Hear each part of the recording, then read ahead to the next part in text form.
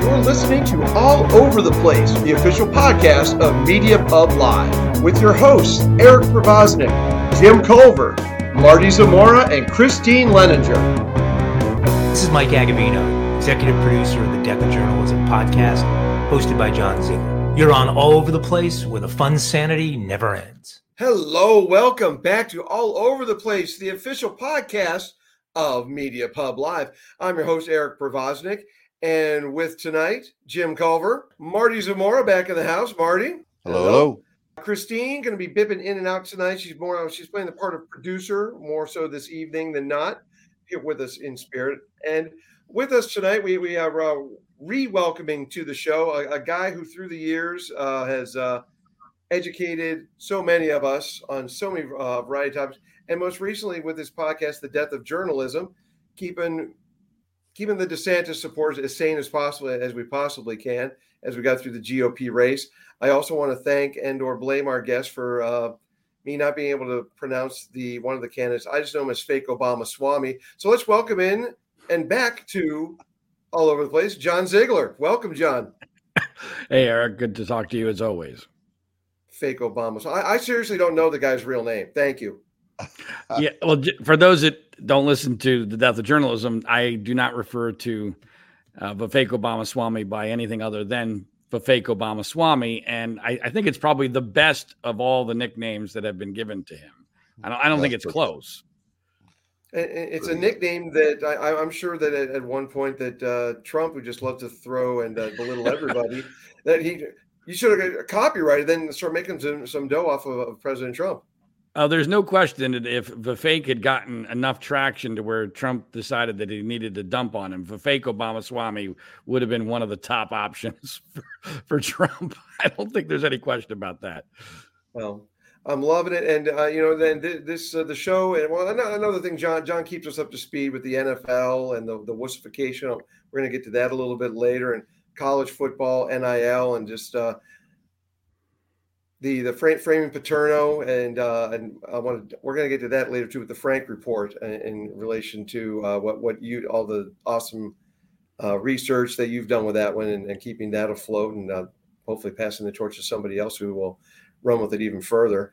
But Death of Journalism, although there is the potential black swan, but right now John is going to be potentially getting out of the public eye, John, and just kind of like stepping back for a little while now. And well, no, I mean, I guess I made a soft announcement a couple months ago because I knew exactly how the Republican primary process was going to go.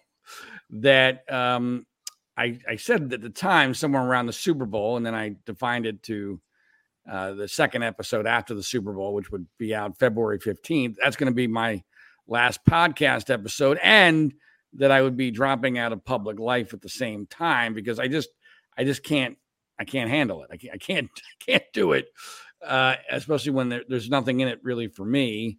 And I see that where this is going for the country, and I can't keep banging my head against the wall. And so I made that, I guess you'd call it an announcement on my podcast in the context of the strangest thing that has ever occurred to me. And Eric, you know my life pretty well. I've had a lot of really weird things occur. And so to say this is the strangest is really saying something. But for the last 2 years, on almost, not quite, a constant basis, I have been going through this incredibly arduous circumstance that promised to change the trajectory dramatically of my career. And a couple months ago, I realized this is just not, despite what I'm being told, this is not going to happen. And at that time, I didn't know for sure what the hell the last 2 years had been. I didn't know whether it was possible that I was somehow being the victim of a massive Manti Teo like catfishing expedition.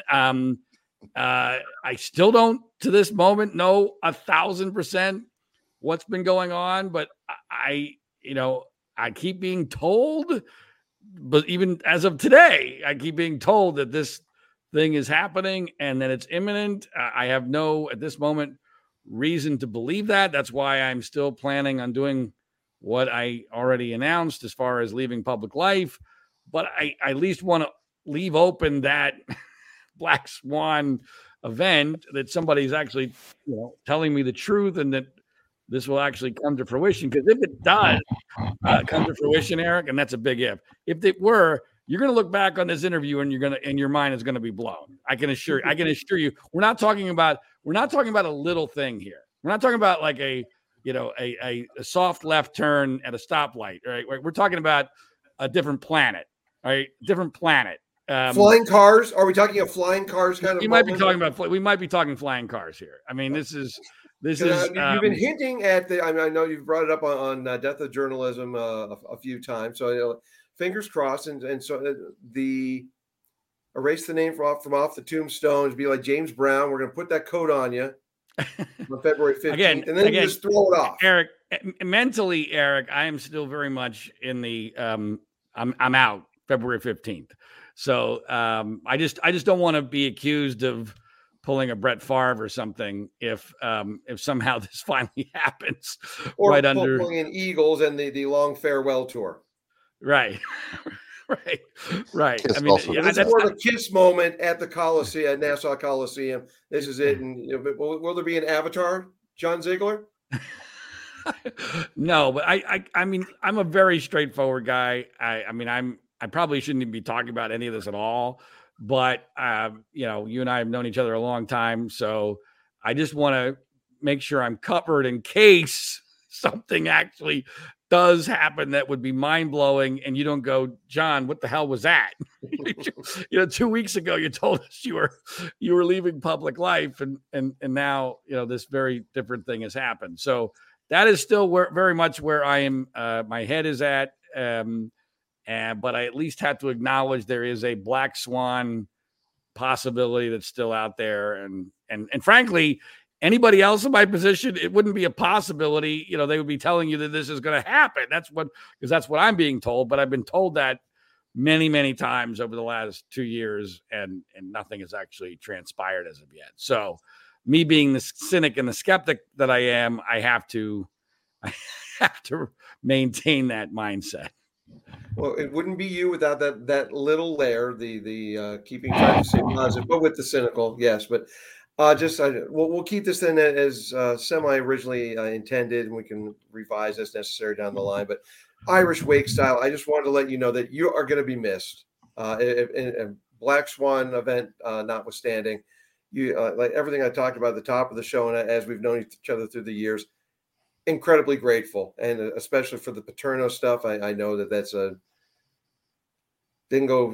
went sideways a lot for you, but that's I know there's enough Penn Staters who appreciated that, and I will miss all the knowledge you brought and insight that you helped me get through this DeSantis thing quite a bit. So thank you. Eric, that really means a lot. I appreciate it. It's why I came on the show, because you have been a supporter of mine for a very, very long time, and I really, really appreciate it. And all the way back to media malpractice, how Obama got elected and Palin was targeted. I remember you were very supportive of that movie that I made. That was probably the first time that I really burst on the scene nationally. And then obviously, my interviewing skills weren't quite what they are now, but thank you for saying something positive. Well, no, but I remember it well. We did an interview at the pool in Burbank, where I was living at the time in the apartment complex. But anyway, and then bizarrely, of course, you have the Penn State connection, which took up an enormous amount of my life and probably destroyed what was left of my career, because I got deeply, deeply embroiled in the entire Penn State Joe Paterno, Jerry Sandusky scandal. And we did an epic podcast about that called With the Benefit of Hindsight, which I hope people will check out if they've not done so already, because it's probably the greatest work of my life. And it's also the work that ended my career. So that kind of shows you where we are in this day and age. It kind of wraps it all up. Quickly with that, I said years ago that there's you being a Philly guy, I want to make the Rocky analogy, and I thinking of Rocky 3, where he says, just forget it, Rocky, and then Apollo tells Rocky, remember that, because these guys are going to owe you an apology. maybe not an apology forthcoming from the likes of ESPN, who owe everyone an apology. But talk to us a little bit about the Frank report, which is kind of an investigative reporter who has come in and taken the torch from you and could vindicate. Again, very, very positive mindset with that one. But he's taking your work and taking it to a different level. Yeah, this is a guy by the name of Frank Parlato, who's a longtime investigative reporter. And boy, he is churning out an enormous amount of content. I don't agree with all of it. I don't know that would be possible for me to agree with all of it. But, he has taken on full bore the cause of Jerry Sandusky's innocence based upon largely my work and the work of a couple of other people. And, I wish him all the best. I don't think he's going to be successful. He has been successful in a couple of other much smaller stories where he has shown that he is very tenacious and, understands that this is something that, it's going to have to be a drip, drip, drip. I don't trust anybody, but I don't trust Frank 100%. I don't know what percentage I would put on it. He's already put out a couple of one article in particular. He just put out that I told him not to do, and he did it anyway because he was putting a lot of trust in someone I know to be insane. And so that I thought that was a red flag for me. So, but look, I mean, I share all of his art. I'm guarantee most of his traffic comes from me sharing his articles on Twitter and making other people aware of his existence. And I'm fine with that. I've always known, people have a great misperception about my intent and my work in this entire case. There are still people who laughably think that I'm somehow grifting off of Penn Staters or something insane, which could not be more ludicrous and further from the truth. I also don't care about getting any credit should this thing by a miracle be fixed, because I've long ago accepted, one, it's never going to be fixed because it's a perfect storm. But two, that if it ever did get fixed, I wouldn't get any credit. One, because for it to get fixed, somebody else would have to swoop in and, pretend like they were the savior. But also the media, if it ever got fixed, would need a scapegoat for an excuse for why they didn't fix it sooner. And I would be a large part of that scapegoat. I really believe that. And they would say, well, if Ziegler wasn't such an asshole about it, or if he had been a celebrity, we would have believed him. None of which is true. They say asshole, I say tenacious. Okay. Potato, potato. Right. But because I wasn't, really nice all the time as I was getting crapped in my face and watching this massive injustice happen, that'll be the excuse that they use. I know these people better than they do. And so I've already accepted, again, one, it's never going to be fixed. And two, even if it did, I wouldn't get credit. So if, somebody else is able to come along and fix it, more power to them. That's great. Being honest about it, I don't think that Frank is going to be able to do that. Not necessarily because there's something wrong with Frank. He's not a celebrity. He doesn't have a massive following. And like I said, I'm already questioning his judgment a little bit, but mainly because nobody would be capable of pulling this off. And no one knows that better than me because the forces against you are they're too large. They're too complete. The storm is too perfect.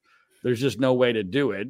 But I can tell you with 100% certainty, I know I'm right. And, some people in my position, Eric, might feel vindication by a guy like Frank coming along and, taking on this cause. And I don't need vindication. I already know I'm right. I know right. But I got to tell you, everyone I've pointed down the path of with the benefit of hindsight podcast, they've come back and thanked me. We've been able to, thanks to you, we've opened minds, and that's one at a time. Well, good to hear, Marty. I appreciate that. I appreciate that. So you went in highly skeptical and came out convinced? Well, sure. I heard it on the mothership, so it must be true, right? Right. I didn't have any of the frame of reference. There's a lot of creeps out there, so it seemed plausible. And, turns out, thanks to Eric, I was turned in the right direction of, any amount of mainstream media, you're not likely to get the truth. Well, I appreciate that. And, I don't know what, there's no way to know this from a data standpoint, but Eric, anecdotally, I believe that our conversion rate of people who gave, with the benefit of hindsight, a legitimate try, that's a very, very long podcast. I acknowledge it is a long, I wouldn't call it a slog because there's a lot of entertainment in it too, I think. I mean, Liz Habib is my co-host, and, she and I have a very, very interesting background, a long history together.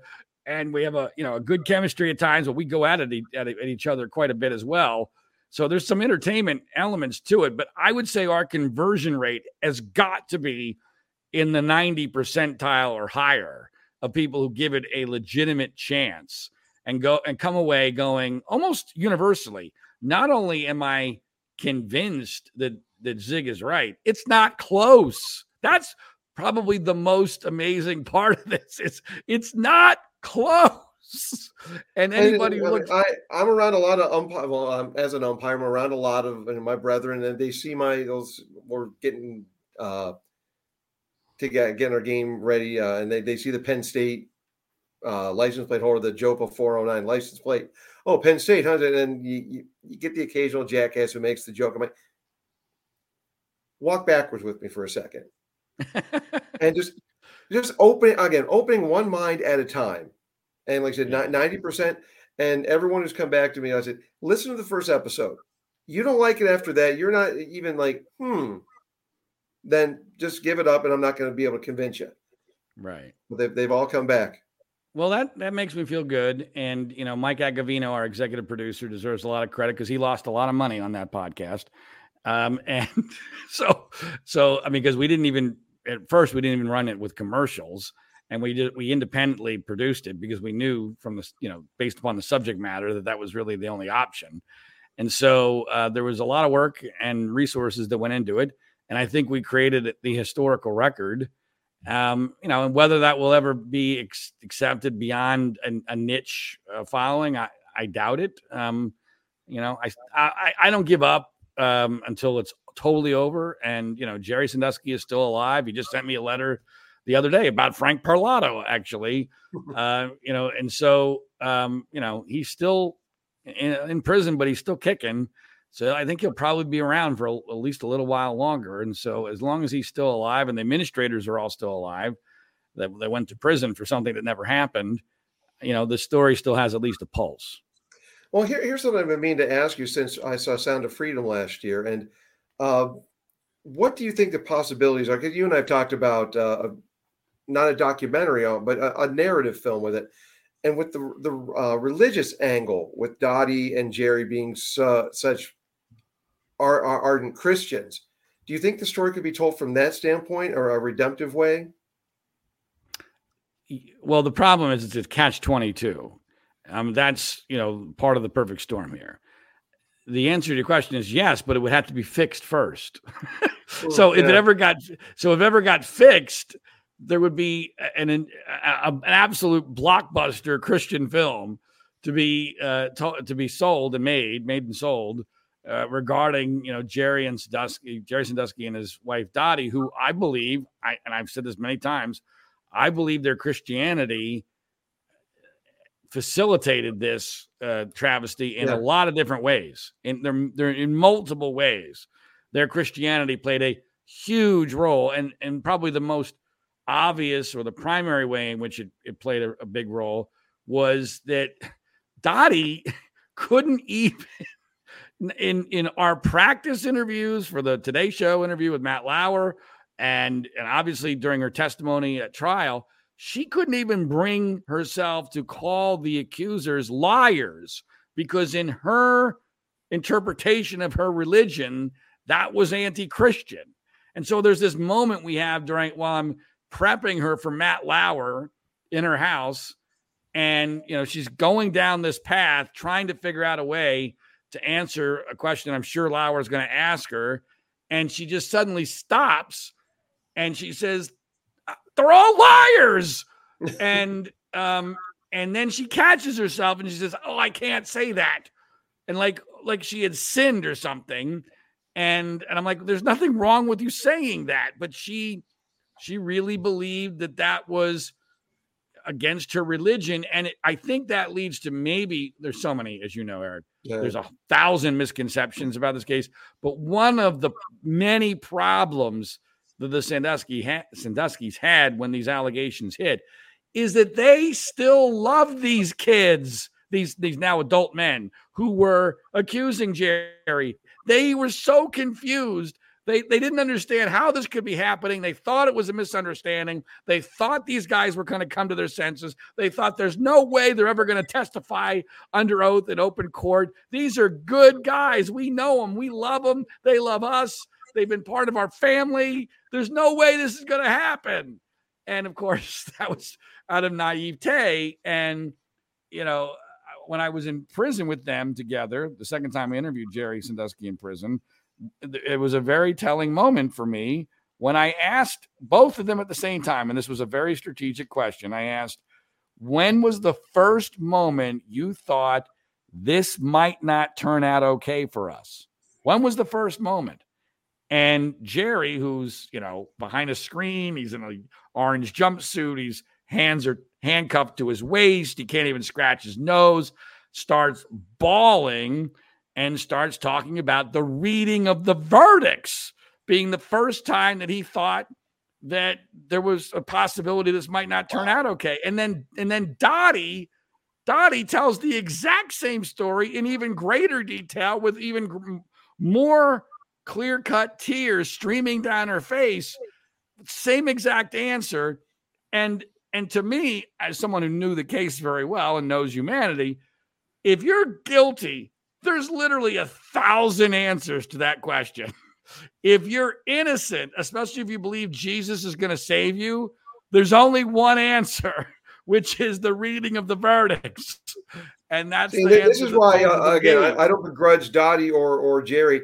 Love thy enemy. I'm all for that as a Christian, but I'm also of the mindset, Jesus in the temple, that's on the table as well, to go a little batshit crazy if you have to defend yourself.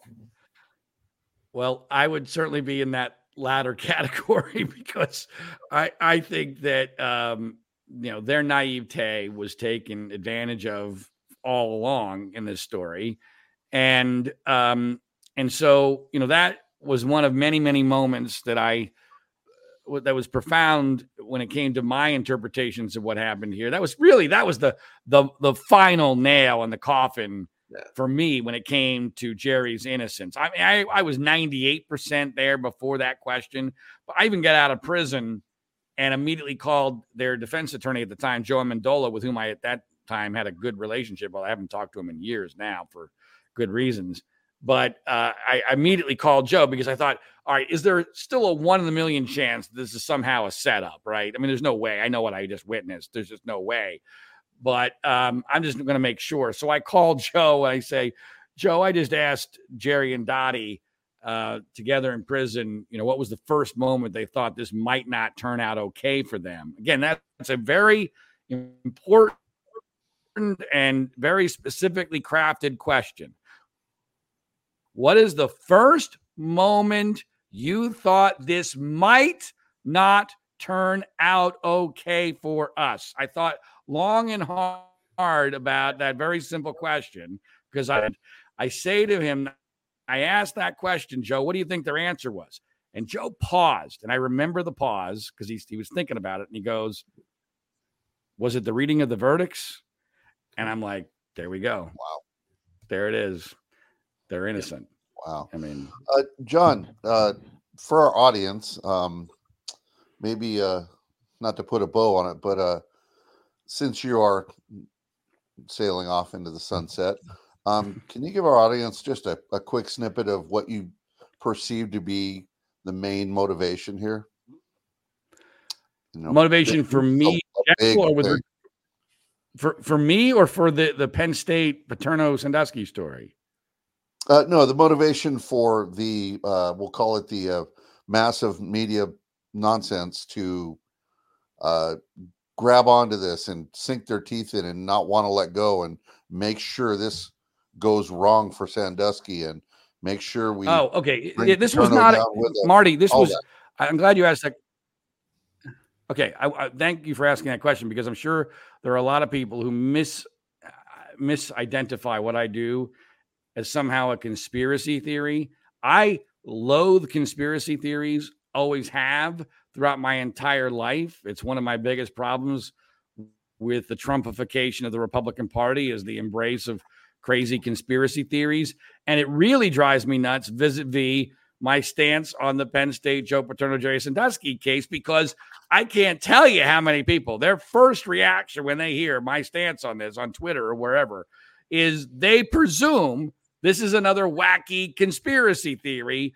And unfortunately, I can't really blame them, because there's so many out there that are bat crap crazy. And so it just drives me even nuttier when I get, painted with the broad brush of right-wing conspiracy theorists, when I'm exactly the opposite.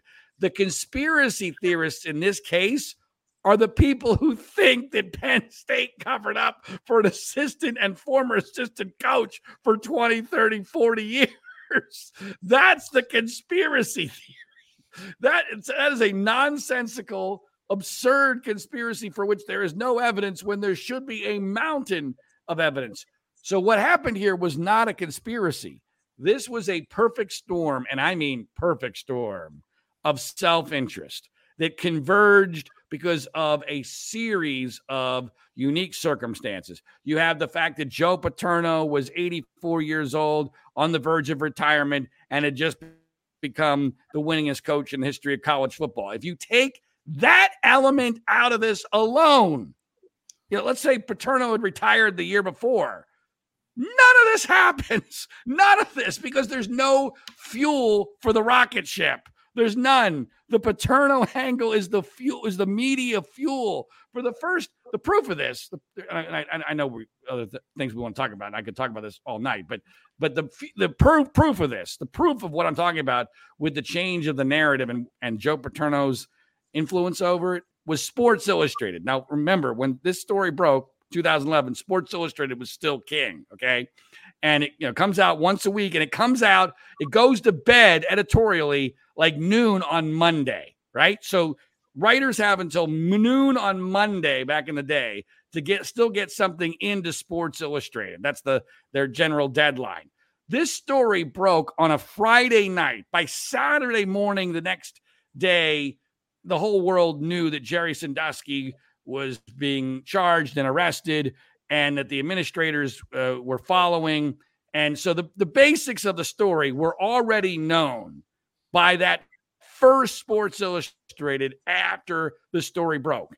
And in that first Sports Illustrated, the only mention of Jerry Sandusky and Joe Paterno, or not, I don't even know that Paterno was really mentioned very much, was a back of the magazine article about Sandusky that, when you read it now, sounds like they thought this was the last we're ever going to talk about this, because this was such a minor story. Oh, by the way, remember Jerry Sandusky? Turns out we were fooled by him. Looks like he was a pedophile. This is horrible. But, basically that was it. There was nothing else in the entire magazine, even though this story had broken 2.5 days before deadline.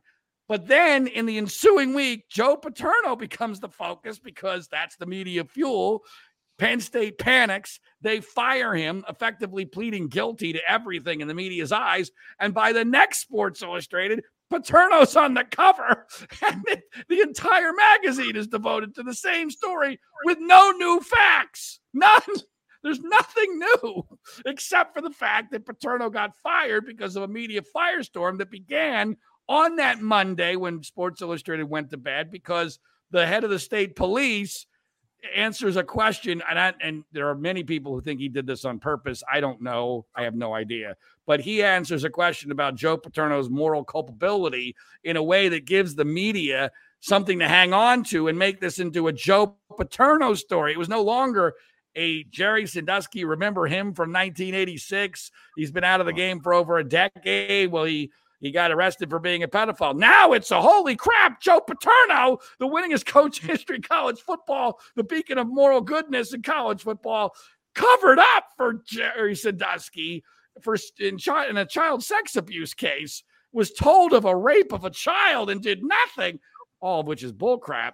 But that becomes the media narrative. And so, ESPN led the way, the mothership, because that week was a uniquely quiet week in the sports world. It's November, which back then was still a ratings sweeps month. There was baseball had just ended. Basketball was on strike. No one cares about hockey in early November. College basketball hadn't started. College football was in its lull before gearing up for the end of the season. That first week in November was uniquely quiet. And all of a sudden, ESPN got manna from heaven. The ultimate Greek tragedy of Joe Paterno being brought down just over a week after becoming the winningest coach in the history of college football. That's what drove everything. And once Penn State pled guilty by firing Paterno and the president of the university, Graham Spanier, it was over. I believe at that point, there's no going back. There are things that could have potentially mitigated the injustice after that, but the avalanche is headed down the mountain in a way that's unstoppable once Joe Paterno is fired and Graham Spanier is fired. And what Louis Freeh did with the Free Report the following year just basically pushed the avalanche further down the mountain. But by that point, Jerry Sandusky, 7 months later, had already been convicted in a Salem witch trial, and there's no chance to reverse it because we never bothered to check the math on the story. That's the short version of what I did. Here's what happened. This is the way I described this to people who have no idea what I've done. So the media told us that they knew the answer to this very complex equation in 2 days. They figured out what the answer is. And everyone said, "Oh my God, that's a remarkable answer to this complex equation." And I looked at that equation and I said, this doesn't look right. This just doesn't look right. I'm going to actually delve in and see whether the math is right. And I delved in for many years and I found out, guess what? Not only is the math not right, it's not even close to being right. It's totally wrong. And the media is too invested to ever correct it at this point. Yeah. Great. And now my blood pressure's up again. All right. Well, whatever. And I was guilty of that. That very thing I was guilty of when I heard they've fired Spanner and Paterno. I thought, well, there must be some validity to it because, they're basically admitting it. There must be mountains of evidence. It must be a wrap. Why that was the key. That? Penn State. Here's what happened. Penn State panicked. They crapped themselves. Okay. In the midst of a massive media firestorm, they had a home football game that Saturday against Nebraska that was being aired on, you guessed it, ESPN. Okay. So imagine what they're under. I mean, I have no sympathy for them at all, but this is what they were looking at. So we are 3 days away from having a home football game that will be Joe Paterno's final home game because he just announced stupidly on the advice of his idiot son, Scott, that he's announcing his retirement. That was the final nail in the coffin, I think, for Paterno when he announced his retirement, because then he made that game on Saturday even bigger than it was. And so how do you have a massive celebration of over 50 years for Joe Paterno the very same week when Jerry Sandusky has just been arrested and 2 Penn State administrators are being charged, and this is dominating the news? In their minds, they decided to chop off their own legs to stop the bleeding, and in doing so, they were perceived as pleading guilty when in fact none of these guys had any clue. None of the people on that board, none. And I've spoken to board members who were there, when this was decided. None of them had a clue. And let's be clear what happened here. The governor of the state, Tom Corbett, who was the attorney general when the Sandusky investigation began, is a member of the board of trustees. Okay, so imagine you're a Penn State board member. No one's cared about who the Penn State board members are in your entire history on the board, right? Now, all of a sudden, you're the most important person in all of Pennsylvania, right? You're one of 32 people that have to make this decision as to what the hell are we going to do here. And you don't know shit from shit. You have no idea. All you're hearing is in the media. And the governor of the state urges you to fire Paterno and the president who he hated, Graham Spanier. What are you going to do? What are you going to do in that panic situation? When, by the way, it wasn't even a roll call vote. It was by acclamation. So basically, you had to stand up. Somebody had to stand up and say, wait, whoa, what are we doing here? To the governor of the state in the midst of a media panic. Nobody did that because nobody was going to do that because that's just not human nature. And I frankly, and I've had battles with at least two of Jerry's lawyers that I think what Corbett did, two of Jerry's lawyers. I was going to say only two of them that you battled with. You've had such a horrible time with all of those guys. Okay, but only two. Well, no, but yeah. If you let me finish, I'll explain. Sorry. So I've battled with two of his lawyers over the value of this being an appeal issue. I'm not a lawyer, but I know the law well enough, and I've watched enough Datelines well enough to know that I have enough to be dangerous. I'm telling you, a federal judge or even a Pennsylvania Supreme Court judge who hates Corbett would find it very interesting to look at the fact that the ultimate state actor, the governor of the state, urged Penn State's board to fire two of Jerry Sandusky's best witnesses, inherently discrediting them in an ensuing trial and making it impossible for Jerry Sandusky to put on a proper defense. That, to me, is a deadlock cinch appeal issue. I mean, both from the federal level as well as from the state level, when you have the ultimate state actor in the governor, Tom Corbett, doing that. Both times the lawyers have told me, yeah, I understand why you think that, blah, blah, blah. Let me look into it. And nothing ever happens. And, to me, I mean, Jerry has maybe too many appeal issues. I really do believe that. That's a problem because he throws so much against the wall. And I think these dimwits don't, they can't focus on 12 different things. Sometimes when it comes to an appeal, having just one really good issue is better than having, 12 really good issues. And so I would love, I'm never going to get an answer to this. I would love somebody to tell me why the hell that's not a good appeal issue. Because that's the state of Pennsylvania through the governor proactively taking away the presumption of innocence as well as two key witnesses from the defendant. That is a new trial, in my opinion.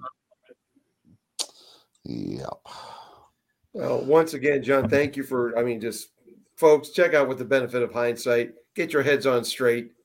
John did the work that no other journalist would do. So once again, thank you on that one, John.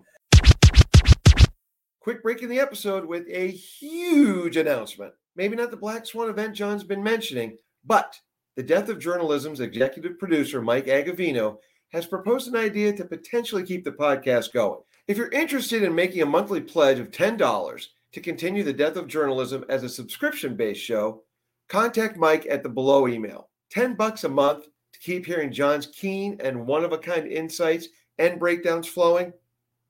Seems pretty no-brainer to me. Touch base with Mike. Let him know you're in with your pledge. Now back to the episode. Sticking with the football thing, now, Marty, I know you've listened to some of John's theories, and not theories, it's happening, but the wussification of the NFL. And I want to set that up with, it doesn't seem consistent for the NFL to be wussifying itself as UFC is thriving, the mixed martial arts. The bloodlust is out there. So, John, how do you why is the NFL wussifying itself? When there's an audience for what people love about the NFL. Well, I can tell you that the UFC, one of the main drivers of that not being, we'll call it watered down, is that Dana White does not give one single fuck. That's just who he is. He was challenged. I think the question was framed about how long of a leash do you give your fighters on things they can say, because you had the one fighter, Strickland, say something about transgender, and he said, leash? What are you talking about? I don't have a freaking leash. It's First Amendment, freedom of speech. And so I think that goes a long way to keeping, at least that organization, I know it's not the only one, but keeping that one out of the pussification realm. The only thing I can think of in the NFL is, they're scared to death of an avalanche of lawsuits. Well, I think I can answer that question. I mean, there's a lot of different things going on here. First of all, I actually think that Ultimate Fighting is benefiting from the fact that the NFL is wussified. I think so. For sure. But, that's part of it. But the NFL is a self-victim of being incredibly successful. There's no other. Think about everything else in American life, especially when it comes to media. We have gone from, putting this in media terms, things started off as broadcasting, then they went to narrowcasting, then they went to cult casting. Now we're into micro cult casting, right? Because that's where the money is. If you can find a small group of passionate people and you can milk the hell out of them, that's a good business model in today's day and age. The NFL is the only entity going in the opposite direction. They are broadening.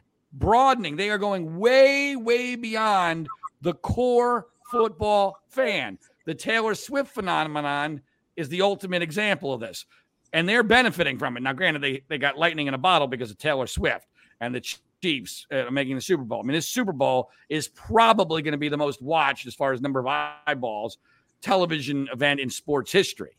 And it's because the NFL has decided that, look, for whatever reason, this is our business model. We are as broad as we can possibly be. And in order to be as broad as you can possibly be in today's day and age, you need to appeal or at least not offend virtually everybody, right?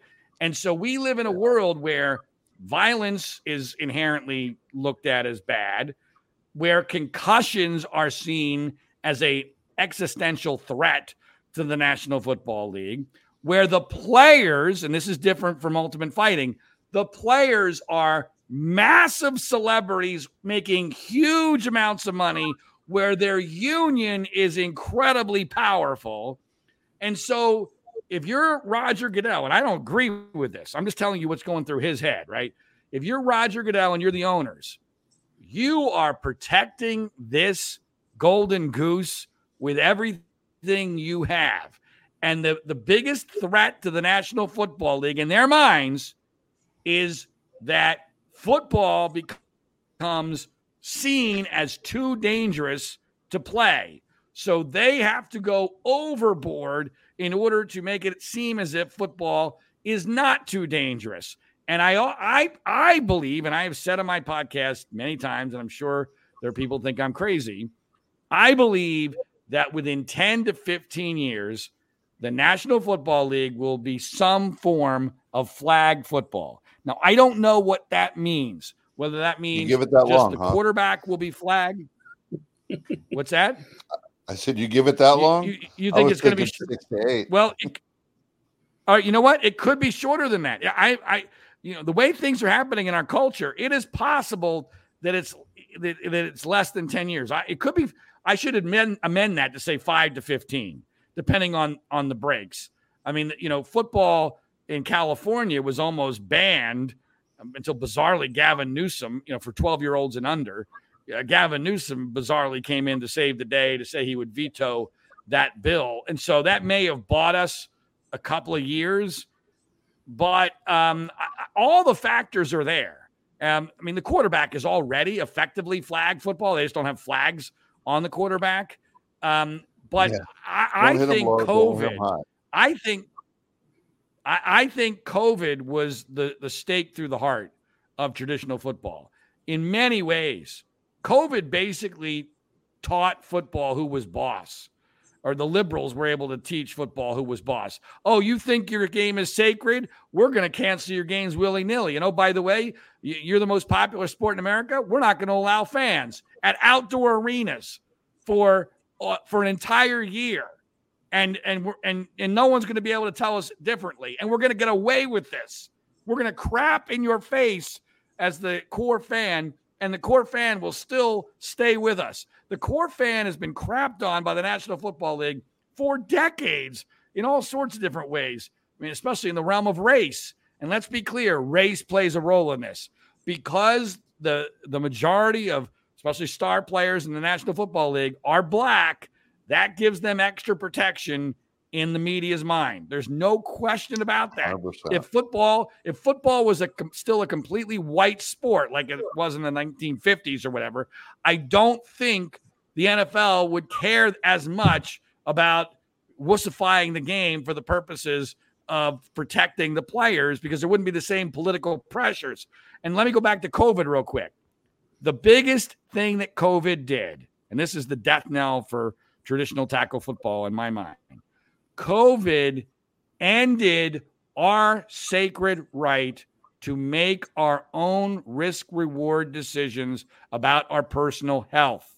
And once that was taken away from us, football cannot survive as traditionally known, because football is based in the idea that each individual player is making their own risk-reward decision, that the risk I'm taking for permanent or serious injury is worth the reward I might get if I'm successful playing football. That was always accepted, but now it's no longer accepted, because we've decided as a society overnight, oh yeah, by the way, you don't get to make those decisions.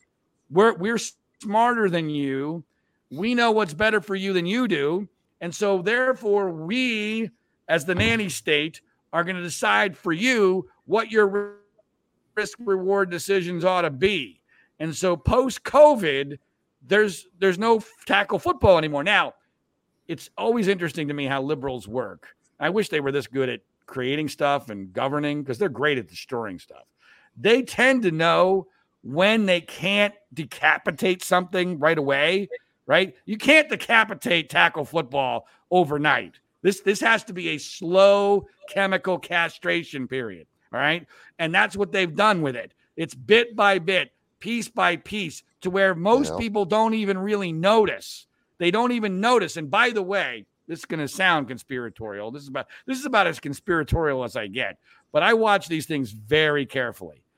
And I don't know if you agree, Marty. You know, whoever else wants to chime in, I'd be curious if it's your opinions. But last football season, there were numerous viral moments, especially on Twitter, where NFL announcers or college announcers would call out a really bad officiating call for roughing the passer or whatever. That's ridiculous. You know, Troy Aikman, we got to take the dresses off the quarterbacks, that kind of thing. That happened a lot last year. It hasn't happened at all this year. Not because we didn't get any wussified calls, but because I believe the word came down. Knock it the fuck off. Be quiet about the officials. Right. Yeah. And if you noticed, the MO now, instead of, I don't know about that call, Al, that was really bad. I know what's going on here. It's, let's check in with the officiating crew, expert. Let's talk to the expert and see what about this call? And of course, the officiating expert that they have has a massive conflict of interest, because he's there at the mercy of the league, and he doesn't want to make the officials look bad. And so at best, he's going to say, I'm not sure that was the right call. That's like the worst you're going to get, which is not going to cause a clip to go viral. Troy Aikman saying we got to take the dresses off the quarterbacks, that causes a clip to go viral. So I believe, using common sense, I believe that the word came down from on high to the football announcers, knock it off, because it's been universal. Do you agree? That it's been universally different this year? Yes, I agree. And to drill down even further, They will criticize the daylights out of a pass interference call or a holding call. But when it comes to those roughing the passer, unnecessary roughness, they go quiet. Oh, yeah, I can see that. Yeah, you can't do that. And it's been rampant. They don't mind saying, I don't see the hold. No, I don't either, because there's nothing there. But when it's something, you can't do helmet to helmet there. My eyes are telling me no helmet hit a helmet. Like this is all about desensitizing the core fan, because this is human nature. I mean, over time, they're not everyone's going to be like you, Marty, or me, or any of us here. The average fan isn't going to even notice the difference. It's going to be gradual. It'll be gradual until one day we're going to see a quarterback be touched, and we're going to be like, "Oh my God, I can't believe that happened." I mean, that's how it's going to work. I even have a theory. I have a theory that the NFL Network. This is when we will know it's really over. I believe the NFL Network will stop showing the Super Bowl highlights from the 60s, the 70s, the 80s, and the 90s. Those highlight films will suddenly disappear. Because there are so many examples, but I remember one in particular, the first Steelers Super Bowl where my good friend Franco Harris was the MVP, where they played the Vikings, and there was a pass by the Vikings down to about the 6-yard line, and Mel Blount almost takes the receiver's head off, almost takes his head off. There's a NFL Films puts a boing sound effect in the play, like it's comical. The ball pops up into the air, and the Steelers make a key interception. I mean, it's a game. That game was only 16-6, even though the Steelers dominated the Vikings. Had that play happened today, Blount gets kicked out of the game. Vikings have the ball 1st and goal, and it could be a completely different game. But my point is, people are going to look back on those things and go, "What the hell was this?" This video of the gladiators in the Colosseum or something, because this is a completely different sport than what we currently have and what we will have in the future. And by the way, last point on this, I don't think it's a total coincidence. Now, there's a lot of reasons why. This sounds conspiratorial again. There's a lot of reasons why race is an issue, and generational shifts are an issue. But it's not a coincidence that all of a sudden all the new NFL head coaches are super young, because guess what those guys aren't going to be objecting to? They're not going to be objecting to flag football. All right. It's not Bill Belichick ain't ever going to go for flag fucking football. Okay. No. But these 40-year-old guys, that's a completely the institutional memory. The institutional memory of what football was is very quickly evaporating. And once it's gone, they can go in for the kill and say that for the good of the safety of their players, we are instituting these permanent changes to the game of football. So not to dominate the time here, but there is something, and I was a little concerned about going here, but I'm going to go ahead and do it because what the hell? You mentioned culture, and football is sort of a microcosm of society. What I've watched is, and I'm sure this is going to get a lot of hate, and I don't much care. We like heat. We need heat. The pussification of the American male. We have changed what a man is, or at least it's trying to be changed what a man is. And I don't mean transgenderism. I mean soft and weak and pliable and not willing to say, hang on, that's wrong, because they don't want to offend anybody. And it's permeating society. And football is a good example of, like you said, this wouldn't happen in the 60s. Why? Because men would say, hold on a damn minute, you're not ruining football. Today, there's a meeker, milder man coming up, less able to not only defend others, but his own position. And sorry, I didn't mean to bring this up. I probably shouldn't have, but I agree totally that we've seen a wussification of the American male. And it's not a small thing. It's everywhere.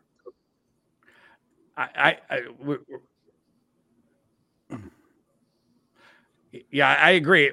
I think we have a little bit of a chicken or the egg situation here, though, with regarding football, because I think that one begets the other. The wussification of football is emblematic of the wussification of the American male, and I think the wussification of football furthers the wussification of the American male, because these are supposed to be our gladiators, right? These are supposed to be the toughest of the tough, and even they are. It's not that they themselves are wussified. I mean, we're still seeing when some of these ridiculous calls are made, you can tell the players are like, what the hell was that? I mean, that's ridiculous. Oh, I think in the next year, but I think even that'll change in the next couple of years, because the changeover in the National Football League is unbelievable. I mean, I was stunned. You guys probably didn't see this stat, but did you know, the 49ers and the Chiefs played a Super Bowl 4 years ago. There are only 17 players combined who played in that game who are still on the rosters for the 49ers and the Chiefs. Combined in 4 years, 85% of the roster is turned over on two teams that were highly successful. So, I mean, it's unbelievable. I mean, so my point is that institutional memory is going to go away very fast. And this new normal, I mean, my gosh, in 3 or 4 years, from now, it's going to be hard to find a member of the National Football League who played even before COVID and even has any memory of what the National Football League or football was like before. So to your point, Marty, when this starts to collapse, I think it could happen very fast. But my sense is that there's just enough institutional memory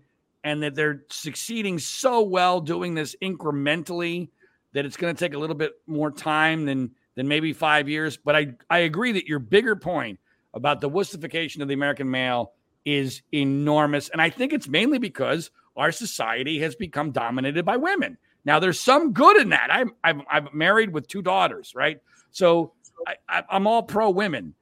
But like every pendulum in our society, we tend to move it too far. We went from probably too much of a male-dominated society to now being too much of a female-dominated society. We need to bring the pendulum back, but it's very difficult in this era where liberals dominate the media and Hollywood and everything else to bring a pendulum back. You can never do it in race, because at every point you pass with the pendulum, you're determining that point was racist, right? So you can never go back there. Well, it's similar with gender, because every point you go through that pendulum is sexist. Now, the only people that could theoretically save us are women themselves, because there are some women out there, a good portion of women, who don't like this, who don't like it for their sons, who don't like it for society, who see what's happening. And those are the women that can theoretically, we're not going to be saved by men. Men aren't going to save themselves here. The only shot we have is that, are there enough women in order to save our society from becoming completely wussified? I don't have an answer to that, but that's the potential. You're welcome. I was going to say, Christine, I've been watching her and being in love with this woman, the mother of 3 boys. She's yes. She's on camera right now, folks. But Christine is one of those people who does not like the wussification of things. Rub some dirt on it. Let's go. Toughen up.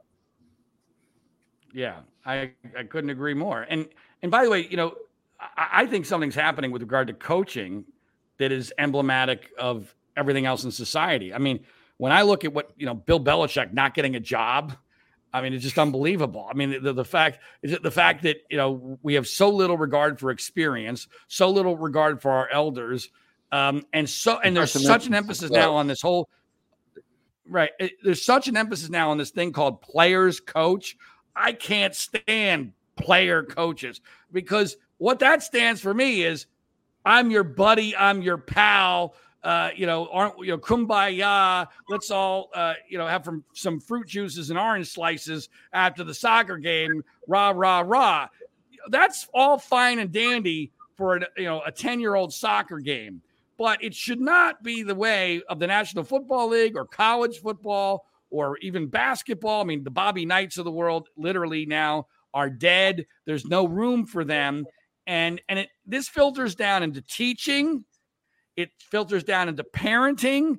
There is no way to be tough anymore because the whole culture has gone soft. And I will say this one more time. I think I've ever said it on your show before, but it's one of my favorite lines. I will start believing in player coaches and soft coaching the first time that I see a Pro Football Hall of Fame speech where one of the inductees says, I just want to thank my coach was so easy on me. He was my buddy and my pal. He let me get away with everything I wanted to get away with. And that's why I'm here today. That has never happened. And that will never happen, at least not until that's all that's left, are player coaches. Instead, invariably, every single induction ceremony to the Pro Football Hall of Fame, you have at least 1, 2, 3, maybe all of them say, I want to thank that guy in high school who kicked my ass. I want to thank my college coach who kicked my ass, the pro coach who I hated at first, but I realized eventually he was right. That is the way to true excellence. But we can't do that anymore because I remember we become so all the way back to Pee Wee football, 11 years old or something. Listen here, you little assholes. That was a piss poor practice, and we're not doing that again. You guys are going to get your little asses and you're going to run, right? But we hardly lost a game, and we worshiped that guy. He was a god to us. He loved us. He nurtured us with strength, not with with feelings. He nurtured us with strength and confidence and effort. Things like that were what was important to him, and he gave us that sense of importance. And surprise of all surprises, it worked, and we loved the guy. Loved him. Yeah, that's been lost. You know, I had an interesting discussion with my wife this evening. She's a longtime public school teacher, and she was so excited because today she found out that at least 3 of her students, someone was going through a questionnaire, and at least 3 of her students had said that she was their favorite teacher in the whole school. And my wife was so excited. And I said, okay, that's great. Congratulations. But shouldn't you at least be a little concerned that maybe you're a little too soft if you're the favorite of everybody that you teach? And she was like, I don't care no one cares about that anymore. It's all about being the favorite. And we were kind of joking with each other. She knew where I was coming from, but I thought that was, and my wife is as old school as anybody I know in the teaching profession, and very, very conservative. And even she has bought into this idea of love me. It's awesome that I think back, when I think back to my teachers that were most influential to me, it wasn't my buddy. It wasn't somebody who was super easy on me. And I think, that's probably more evident in sports, but we're losing something here right before our eyes, and nobody's even pointing it out. Forget about lamenting it. And by the way, I think the media is going to lose something. Think about all of the coverage on ESPN over the years that is related to godlike coaches, right? Godlike coaches bring eyeballs, right? And they create narratives and they create content, and they're killing them all off. There ain't going to be any godlike coaches in the future. Nick Saban just basically got run off because of all the insanity in college football. Bill Belichick can't get a job. Jim Harbaugh escaped out of college football after winning 1 national championship. They're killing the golden goose here. They're killing the golden goose, and they don't even seem to realize it or care. And it's quite amazing. Don't care. And just very quickly, I mentioned earlier in the show, I only know him as Obama Swami, but John Ziegler, not a conspiracy theorist. He is a coincidence theorist. And John, I wanted to thank you for introducing that phrase into my lexicon. Coincidence theory. Okay. Fair. I'll take credit for it. Whatever. That's fine. I like Obama Swami better, but okay, that's cool. No, that's like, that's up there, but just coincidence theory. I've turned some more heads with that one too. So, and I want just as we wind things down here on this. It was originally supposed to be an Irish wake with John, exiting the public the podcast and public life. But shit, I already forgot about that. I wanted to get into on your last episode of Death of Journalism, you brought on Steve Cortez, who used to be in Trump camp, went to the DeSantis camp, now back in the Trump camp. And again, I love DeSantis. I wish he would have run a better campaign. I still love his ideals. I think of him for the future of the party if he can wade through the muck and the mire with things. But Cortez said some things that ray of light might be too strong of a euphemism, but seemed to be like he could maybe be a productive bug in Trump's ear.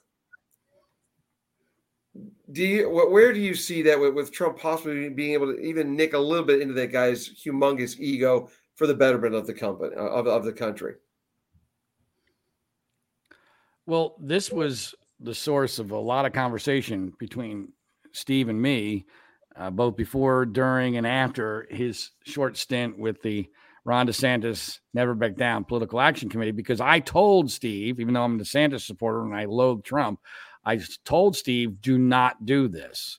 Do not go with Ron DeSantis, because by the time that deal was made, I knew DeSantis wasn't going to win. And this was after the first indictment of Donald Trump. It was very clear to me that you could not allow Donald Trump, to use a football term, to break containment. Once he breaks containment, it's over. You can't track him down. And so you let him out of containment, and he's going to be the nominee because the right-wing media is going to rally around him.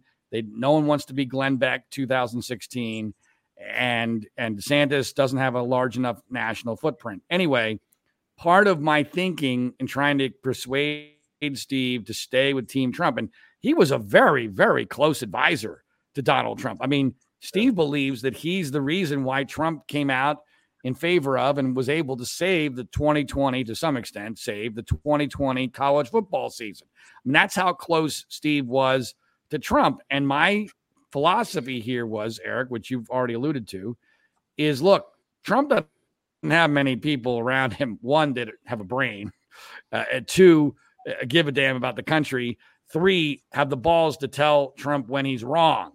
And Steve fit that category. And I thought that was a valuable attribute to have surrounding Trump, because it is possible, even then, and still is today, that Trump could be the next president. And so I want Steve around Trump. And I knew that if he went to DeSantis, that bridge was probably going to be blown up. Now, with Trump, you never know, is the bridge really blown up or not?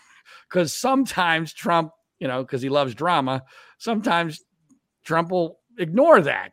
My gut tells me the bridge is probably too burned. Not necessarily because of Trump, because I think Trump likes Steve. I think there are other people in the Trump camp who were so incensed by Steve going to DeSantis that it would prevent Steve from ever being able to go back to Trump in a way that would be effective. I'm not saying he wouldn't get a job, in the mailroom or whatever. I'm saying that he would. I don't think he would likely. I could be wrong, and I hope I'm wrong. I think it's unlikely you're going to see him back in a position where he can be as effective as he was, which is a shame. But my conscience is clear on that, because much to his surprise, and as you heard the interview, Eric, he was quite shocked, given the fact that I'm a DeSantis fan and I loathe Trump. I did my very best. I went out on a limb. I said, do not do this. In fact, he had already signed the deal. And I said, is it possible for you to back out? Because it was clear that it wasn't right, that things were not right at Never Back Down, which clearly turned out to be the case. And so that's the situation with Steve. And, I hope it works out for him, but I'm as usual, I'm not particularly optimistic. Well, with that in mind, we're both two Pennsylvania expatriates, patriotic expatriates. And do you see any way for freedom lovers to navigate in the event that shit hits the fan yet again, whether it's Trump or Biden? How do we navigate through that? Part of why I'm planning on leaving public life is I just can't deal with this 2024 election. If that's where you're headed with this, I don't understand it. I don't see a path. I do not see a viable path. I mean, And by the way, if Robert F. Kennedy Jr. is the third choice, last couple of election cycles, I voted for the Libertarian candidate. If he's the Libertarian candidate, I'm not sure I could do that either, because he's nuts. I mean, he's completely nuts. I mean, are we just going to forget about the fact that the guy was a heroin addict for 14 years, that his first wife committed suicide because he was a heroin addict, that he believes all sorts of completely insane things, even by Trump standards? Just because you hate the vaccines doesn't mean that Robert Kennedy Jr. is somehow a sensible guy. He's not. He's insane. So we have a guy, with no brain in Joe Biden, a guy with no heart in Donald Trump, and a guy who can't speak in Robert Kennedy. These are our three choices for president. I mean, it's unbelievable, and I just don't see a path. I mean, if Biden is elected, he will absolutely resign from office, probably in January of 2027, so that Kamala Harris can run for 2 terms after taking over. And that's assuming he's able to get that far. I'm not sure that he will be. And if Trump is elected, it's going to be a massive shit show. I mean, you might like some of the things that happen, but I can assure you there's going to be lots of bad stuff. And by the way, if Trump gets elected with a Democratic House and a Democratic Senate, which is not impossible, that is not impossible. If that happens, that's the worst scenario I can possibly think of, because Trump's a lifelong Democrat. He will turn into a full-on Democrat. He will turn his fire on, quote unquote, establishment Republicans. His base doesn't give a damn about Republicans. The most liberal presidency would be Trump with a Democratic House and a Democratic Senate. Mark my words. Take that, Richard Nixon. And I want to jump very quickly back in. Christine has a question in the chat room. How long until there's an insurrection of the NFL similar to LIV coming after the PGA? Well, that can't happen because the NFL is simply too big and has too much of a monopoly, and it would cost way too much money. What made the PGA Tour very vulnerable to LIV and the kamikaze attack from the Saudi royal family is that the PGA Tour is a charity. People don't understand that. It's a charity. It's literally a 501c3. Now, it's a very lucrative charity, but it's a charity, all right? And it doesn't cost a lot of money to put on a golf tournament. It costs a boatload of money to put on an NFL football game. So the Saudi royal family was able to come in and pay ridiculous, way above market prices, simply not because they were trying to create a viable economic alternative to the PGA Tour. No, they're losing massive amounts of money on LIV, but they don't care because they're the Saudis. They have an unlimited pit of money. And so this was an ego move, a kamikaze attack on the PGA Tour, which was vulnerable to this because of the nature of the players being individual contractors as opposed to being members of a union and members of a team. And frankly, I think the PGA Tour is completely screwed. I think golf is basically screwed by all this. It's funny, that Christine mentions football. If the Saudi royal family had really wanted to fuck with America and get the bang for their buck, now they've been very successful in disrupting the PGA Tour. They could have completely overtaken college football. They still could today if they wanted to. Once NIL became legalized in college football, the Saudi royal family could have dictated everything that happens in college football. They could have made the smallest Division I school in America a national champion in 2 years if they had wanted to. If they really wanted to create chaos, it's amazing to me that nobody advised the royal family to do that. My guess is because they like golf and because they have golf in the culture there, that they saw this as the vulnerable attack subject. But college football was where the Saudis really could have made their mark if they wanted to create chaos in American culture. Yeah, the transfer portal took care of that by themselves. But see, and folks, these are the insights that we are going to be missing. I especially am going to be missing in the event that the black swan does not happen. So it's Jim. John, what you got for John while we got him? Yeah, I mean, I'm going back to November. You know, I'm with you. I don't really see a really positive outcome. Do you think there are forces that, you know, if Trump does win again, do you think there are some forces that can kind of push him in the right direction when the time comes, other than Steve? Or do you feel like he's just on a path to where he wants to go in November, and nobody's really going to move him aside from that? I'm open to suggestions on who would be that person or those people, but I don't see it. I mean, his literal campaign slogan is, "I am your retribution." I am your retribution. That is literally his campaign slogan. He will not have to run for re-election. He's going to, if he wins, which by the way, I don't think he's going to win, but if he were to win, you know, he'll be 78 years old. He'll be pissed off as all hell, having lost hundreds of millions of dollars in these bogus civil suits against him. It is going to be a shit show of epic proportions. He is not going to be president for you or for me or for anyone else.